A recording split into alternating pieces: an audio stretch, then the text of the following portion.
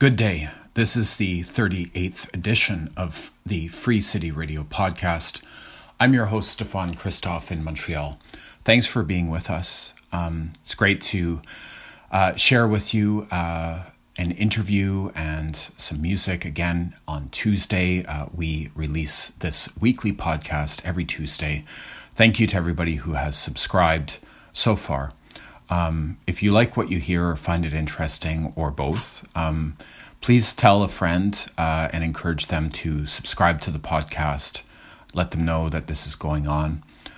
This is obviously a very grassroots effort, and I rely on networks of artists and activists and friends to spread the word, and also for the content and the interviews that you hear here every Tuesday on the Free City Radio podcast.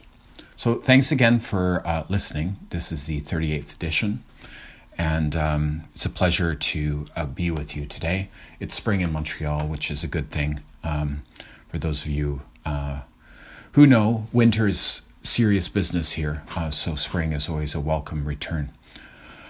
On the show today, I wanted to feature an interview about the Medu Art Ensemble. That was a collective of cultural activists and cultural workers based in Botswana during the height of the anti-apartheid resistance movement in the late 20th century. Recently, there's been an exhibition and also a book looking at the work of Medu. And a friend of mine in South Africa, Aziz Chaudhry, sent me an article that was written to sort of explore some of the ideas and also highlight some of the work of the art collective. This really illustrates the inherent relationship that existed and of course still exists within social movements around the world and movements for liberation between artists and struggles for change. And this was most certainly the case in Southern Africa in the context of liberation struggles against colonialism, not just in South Africa, but also, of course, in Namibia and the surrounding regions of Southern Africa. Researcher and writer Cindy Lee McBride wrote an excellent article about Medu, which I got the chance to explore and spend some time with. And I thought it would be important to hear Cindy Lee's perspective about Medu. Cindy Lee is a writer and researcher from South Africa who's currently based in Switzerland. So we talked about her research and her work and her reflections as a South African about the work of Medu Art Ensemble, and some of the basis for that article that was published about it, which I think is really fantastic. I'd encourage people to check out Cindy Lee's website to learn more information about her own work and also links for various articles. You can find that at stmcbride.com. And the article, which came out this April, is called The Anti-Apartheid Posters of Medu, and it was published by New Frame. So here's our conversation. Thanks for tuning in, and I'll just leave you with our exchange. Okay, well, today I'm joined by Cindy Lee McBride, who is a researcher and writer from Johannesburg and is right now a PhD candidate at the Center for African Studies at the University of Basel in Switzerland. Cindy Lee holds a MA degree in international relations and also political communication, and has worked in human rights, governance, and development. Her essays and short stories have appeared in Africa as a Country and many other publications, including the Mail and Guardian in South Africa. Recently, Cindy Lee wrote an article about the radical history of anti-apartheid movement poster design, particularly the project Medu, which a friend of mine in South Africa sent on, and it was just a great text. So thank you for taking the time to join today, Free City Radio on CKUT. Maybe just first, can you introduce a bit yourself, your work, and why working on this text was important for you? Sure. Well, firstly, thank you so much for the invitation. It's a delight to speak with you. So, I mean, I enjoy writing about art in different ways, and I think it's an interesting way to have conversations about different things. In this instance, though, I did not write about the radical history of posters per se, and I wasn't necessarily interested either academically or creatively in posters. But then I got this book. So what had happened was I'd seen that an exhibition catalog had been produced, and I was just curious about it. And most of the reviews I had read of the exhibition were really promising. The exhibition was at the Art Institute in Chicago. But I had not been there. I hadn't visited it. And I was just very interested in, how these posters had come to be shown there. Mm-hmm. But mostly I just wanted the book. So I got the book, and the book was really beautiful. But I think sometimes, and this is true for art and for books or for films, it's not really just enough to consume it. Or for me, I want to engage with it more. And this is what happened with the publication. Mm-hmm. So it didn't start out that I was doing research on posters, or that I knew all that much about Medu. I was aware of the art ensemble, mm-hmm. but it started first with the book. Mm-hmm. And that's how I came to work on it. I don't have a background in doing this kind of work with archival material. Mm-hmm. And the same applies with writing about art. It's not my job, and it's not my academic expertise, but I enjoy it. Mm-hmm. So how I came to do this was just from the book was really beautiful, mm-hmm. and I think it deserved to be written about. Mm-hmm. At the time when I found it, it wasn't available in South Africa yet. Okay. So I just found myself very eager to talk about it, but nobody had seen it yet. Okay. And this is because of COVID delays in shipping. But that aside, art books are expensive, and this one it's super pricey. So I also knew that it's not going to be something that's consumed widely, which also made it I felt more compelled then to write a bit more about it. Mm-hmm. So that was a very long answer. Well, no, that's really appreciated to have that context. And it's also shows some points, definitely some deeply problematic issues about how art is consumed and produced or reproduced in this case in relation to its origins, which maybe we can get into a bit later. But in terms of Medu, for people who aren't familiar, can you give some context and background on this? Well, basically on the art that is the subject of both the text you wrote and the subject that's included in this book. Sure. So Medu was an art ensemble collective in Botswana.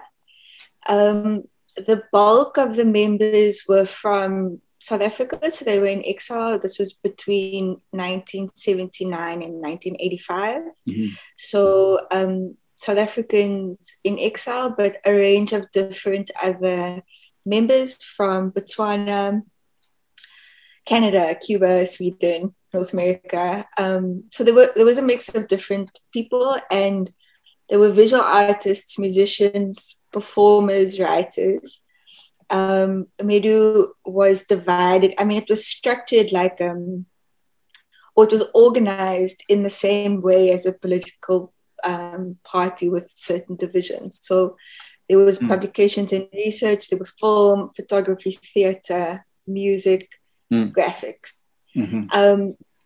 I wrote about the posters, mm-hmm. but though that was just one output, in the theater group, they were putting on protest plays and traveling around Botswana, or they were providing community workshops on photography. So Medu is not just these posters, and the output of the posters wasn't the only visual,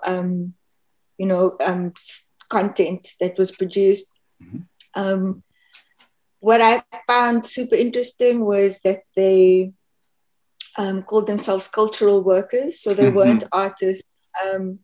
And it's very interesting to think about the context in which they were doing this work, mm-hmm. Which is obviously very different to how I'm consuming it now, Mm-hmm. So that was Medu. I think there were about 60 of them. And wow. The posters, again, I think that was my way of learning about Medu, and many people associate this collective specifically with the posters, but it is important to note that they did a lot of different things, and they had members that had very different specializations as well. Mm-hmm. Can you maybe just highlight a few of the and thank you for highlighting the sort of broad nature of the cultural workers that were part of Medu. That's obviously very important.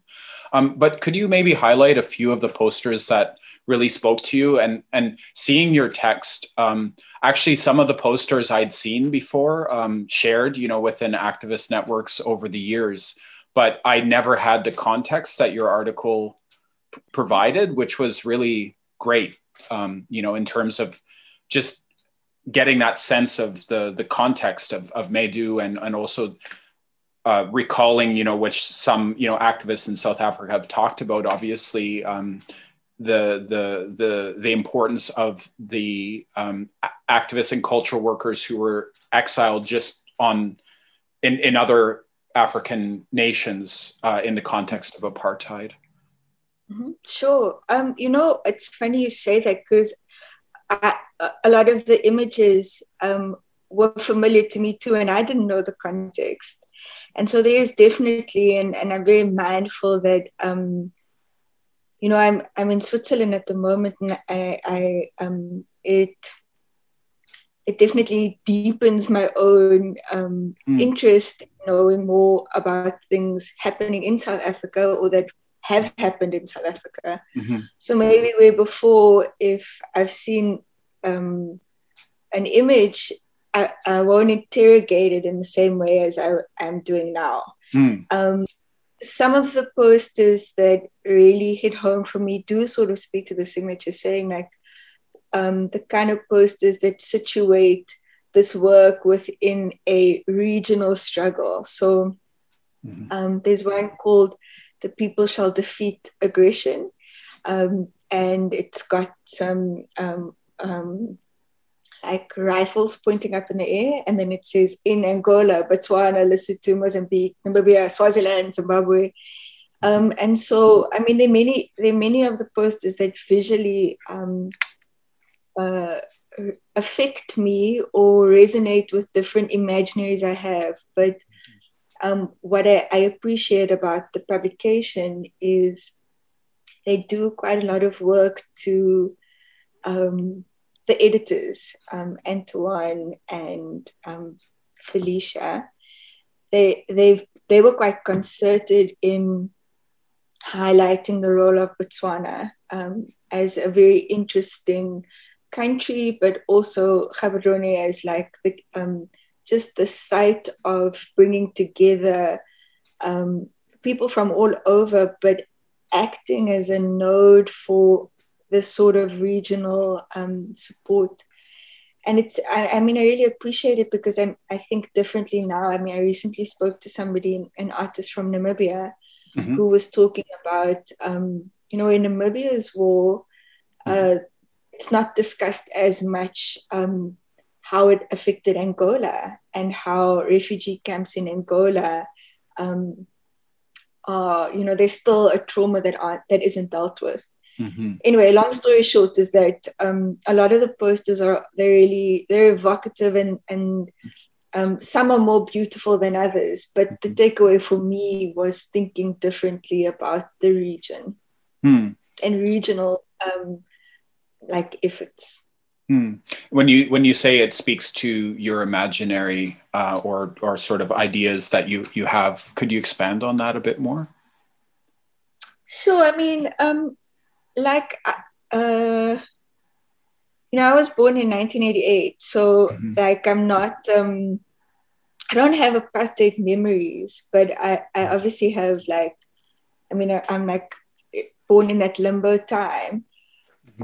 And so a lot of the visuals I have are quite blurry, or they're from my parents, or they're from archival footage of people voting for the first time. It's not like I was growing up when is Mandela coming home. I wasn't old enough for that. So what's interesting, I think, with the posters is that because it's over this period that I'm not privy to, like between 1979 and 1985, my parents they were students at that time. And I think that like the violence of that time makes it hard to communicate, how they lived. And like not many of these posters are still around for me to go, okay, or no, how can I say this? They're posters that serve the purpose, and there's documentation of time, but there isn't the same kind of proliferation of visuals for me to map things out in the same way as they are now. So when I think about like this struggle for freedom, they're very like stereotypical images that come to mind. And whether they're traumatic ones of like student protests, or they are the hopeful ones of the queue. This is quite a symbolic thing of people queuing to vote for the first time. But I don't have visuals of I don't know, like trade union posters and how they were campaigning. So the different elements that would build up that, like the aesthetics of my imaginary, it's a bit patchy.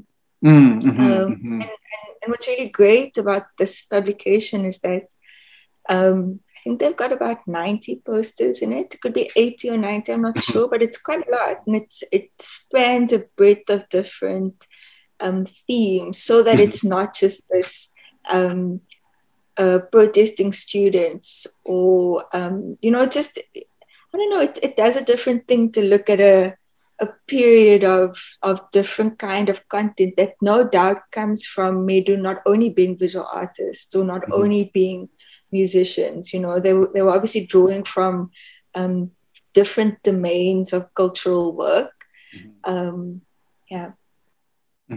Well, like expanding a little bit more on Medu and sort of the role of cultural workers in locating history.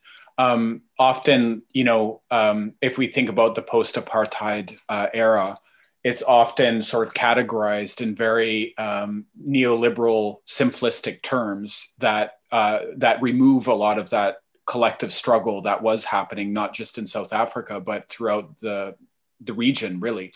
And what I just seeing your text and the posters, it sort of really located the anti-apartheid struggle within that history, that active history of social movements, of resistance, of like a language of internationalism, which is sort of different from the ways that the South African struggle, at least globally, is often located.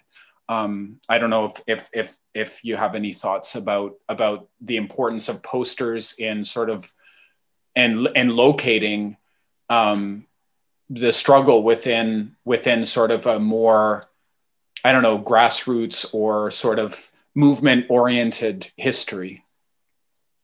I mean, I think there are two things that you're saying that I would comment on. The first is, this discussion of post-apartheid South Africa in neoliberal terms and, being removed from collective struggle and or social action. I think it's also important, for me at least, I think of South Africa as a brand new country with like a lot of shit to deal with. It's not it was a new a new dispensation. No, it was a whole new world. And a lot of the activists got subsumed into trying to build a brand new governance system. So I'm generally quite hesitant about looking at it as a bit of a binary and going, there's this neoliberal. I'm not saying it's not problematic, but it is very important for me to think about democratic South Africa as like, with all its problems and victim to the global market as it is, that the result of collective action and grassroots movements is the reason that there's this country, and maybe a lot of the gloss of that was lost with like the nuts and bolts of building a state. Because I think it's important to go like, the Republic of South Africa is a new state that didn't exist before because the majority of people could not participate in it. So that's the first thing I would say. And then, I mean, with posters, well, why I like the Medu posters is that it's so niche, and when I say niche, I mean there's something very special about artists like applying themselves to mass produce. That's not I don't know if, and when I say mass produce, I don't mean churn out stuff for profit, right? So this I think posters are special for that, whether it's for grassroots political movements or for trade unions. They had a very specific moment in time where they could, as a medium, do this thing. But I think Medu doing that thing as like just like an enclave of like creativity is a really interesting meeting point of different worlds. So I think that it's such a particular historical occurrence of meeting of different things, in this like limbo, almost like a frontier of history in this border area, so it's that sort of entanglement of different things that I think makes the posters of Medu super interesting. Yeah, thanks for sharing all that, and giving some context and sharing some of your thoughts about the political identity of South Africa today. I really appreciate that. So in a sense, those posters are almost like traveling to like the existence of an entire different political space in some ways. How do you mean traveling to? Well, like, how do you... if you just in referencing what you were just saying, like if you think about post-apartheid South Africa as a sort of a project that has come into being as a new form, a new political nation project process. In some ways, those posters are like a window or a portal to, thinking about another world that existed in the same geographical space. Yeah, and I mean, it's also it's interesting that they weren't produced in South Africa, and it was smuggled and destroyed upon arrival in the country. So I like this visual that you're doing of the portal. I think it's quite apt, especially when I think about like Botswana's border with South Africa was quite porous, So I imagine that a lot of relics from this time probably have this effect. I mean, I can't say it for myself because I am only of post-apartheid, or at least transition. But speaking to some of the members, and how they reflect on looking at the posters and thinking about their time in media, it definitely does have that like portal effect. But I do also imagine that a lot of cultural production from that time is the same. Right on. I like that. But I wanted to just jump back to something else you were mentioning, which I think is, you mentioned Namibia, and of course Botswana, but that regional context to the struggle against apartheid and the importance of understanding how, like in the case of Namibia, for example, there was an important struggle for freedom. Also, of course, Angola, a bit more north. But yeah, I mean, just in terms of this is a little bit going away from the posters, but I just think just for people who are watching and listening to understand a bit more about, I mean, somebody might say, oh, well, these posters that Medu worked on were created in Botswana. Why was that the case? If you could share a bit more about that regional context. I mean, I don't want to, I just have to be clear though that I'm not a historian, so I might have no problem. Yeah. No problem. But I think Botswana is an interesting site for these to have been produced. And Zimbabwe, Zambia, like nearer countries to South Africa. But of course, many other further up African countries played host to exiles. And I mean, I can't speak about the other struggles in other countries. I mean, I only investigated what it was, or the fact of exiles in Botswana, and most of them had come from being in exile somewhere much further. So whether that was North America or Tanzania, places much further away than Botswana, which is like a few hours away from South Africa by car. So, and I mean, when speaking about regional involvement in the struggle, the point I'm speaking about here is in the housing of people who could not live in South Africa. Yeah. Yeah, I mean, and that translated to art, cultural workers, but also there was, of course, the militant side of course. Yeah. Of course. And I mean, they're not separate as well. And this is another thing that's so interesting about Medu is that, I mean, like, this isn't in the article, but one of the people I spoke to just spoke about when you're involved in this ocean of struggle, or this war, this ocean of resistance, to still be making music, or and that music's obviously channeling your main agenda, which is to overcome this vast depression, but you're still making music, and that for me was so interesting because it is, like I find myself doing it now, going like putting this binary or making this division between the militant work and the artwork.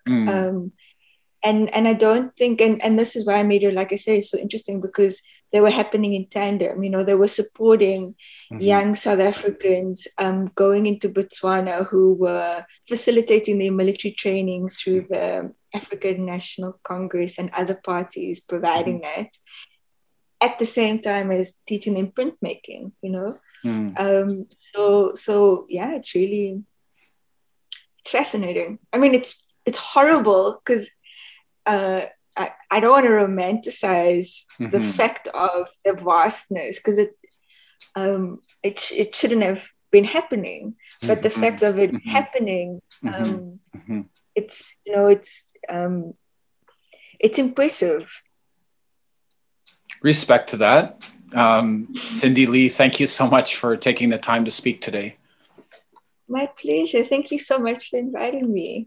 Thanks. That was a conversation with Cindy Lee McBride, who is a writer and researcher from South Africa, currently based in Switzerland, and recently wrote an article called The Anti-Apartheid Posters of Medu.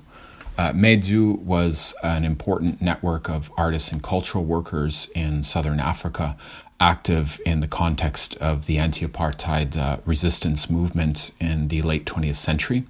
They were actually based in Botswana, but had members all around the world in their posters and their art. There was also musicians involved, as we heard in the interview, were focused not just on the anti-apartheid struggle in South Africa, which of course was a focus, but also just broader movements for liberation and justice.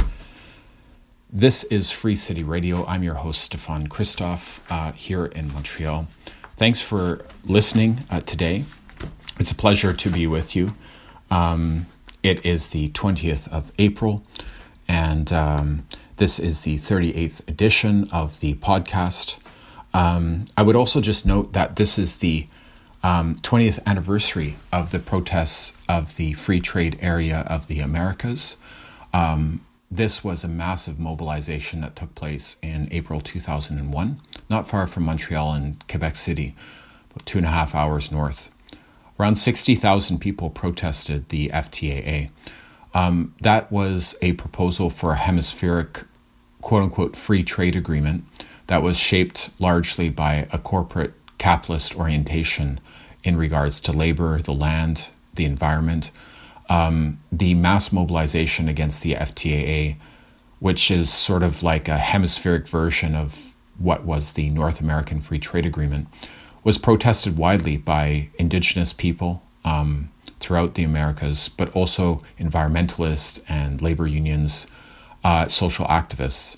The protests in Quebec City were central to the network of grassroots activists throughout North America, working at the time to really develop a critique of corporate globalization. And the fact that 60,000 people took the streets, I think, is really important to remember. Also, I would just note that at some of the protests, there was direct efforts to breach the security perimeter that was surrounding the conference center where politicians were meeting behind thousands of police and military-style security forces of the Sécurité de Québec, and also police forces had come from all over the place. There was a huge security perimeter, and people actually tore down sections of the security perimeter to protest the fact that the summit was taking place without any transparency, and also just to protest, in essence, the nature of the free trade area of the Americas as a colonial-oriented document and proposal for free trade that really defined economic relationships in the Americas within the context and the framework historically of colonialism, the commodification of the land, resources, and people. The FTA died, that agreement, the free trade area of the Americas didn't happen. And I think that it's really important to connect what happened on the streets. There was also huge mobilization in Ecuador around the same time, actually in the fall of 2001, because the fact is that social movements throughout the Americas, particularly in Ecuador and Brazil and Bolivia and Chile, were protesting also the free trade area of the Americas. They, I think, played an important role in the social networks that led to the election of many left governments in the Americas, left governments that moved away from the American, Canadian-dominated frameworks of free trade for the Americas, including this FTAA agreement that was canceled. And that opened up space. I think the protests opened up space for social movements to demand more of a different orientation that removed the colonial frameworks of economic development. Now, the alternatives that were floated and developed, including ALBA, the economic agreement between nations in South America, was an alternative to the free trade area of the Americas. But what's important, I think, to remember, and this is often forgotten, is the fact that social movements really did push the elections of a number of left governments, and those social movements were in tension with those governments. It wasn't like a smooth relationship, but I think that dynamic is interesting and important to think about, that social movement, governmental dynamic that happened in Latin America in the years after the free trade area of the Americas uprisings that took place on the streets. Must be underlined that Indigenous people played a huge role in the mobilizations against this corporate-oriented, violent free trade agreement, which was eventually canceled. So those protests, which I remember deeply, that took place in April 2001, that was 20 years ago today, that the carnival against capitalism took place, and the fence around the securitized summit of the free trade area of the Americas was breached. So I just wanted to share a few reflections on that too. This has been the 38th edition of Free City Radio. I'm your host in Montreal, Stéphane Christophe. We share with you a new edition every Tuesday. So if you like what you're hearing, I'd really encourage you to tell a friend to subscribe and to be involved. You can write me anytime at stefan.christoff@gmail.com. Also, you can find me on Twitter at Spirodon, Spirodon. And Free City Radio is on Apple Podcasts, so you can subscribe, just look it up. And tell a friend if you can. Give us a review. This is grassroots. It's just me with social networks to share the word. So it's been a pleasure to share some voices and reflections with you today. I'm going to go out with a piece of music from Isaac Hayes. This is Ike's Mood. And I'll be back next Tuesday with a new episode. So thanks again to Cindy Lee McBride for being part of the podcast this week.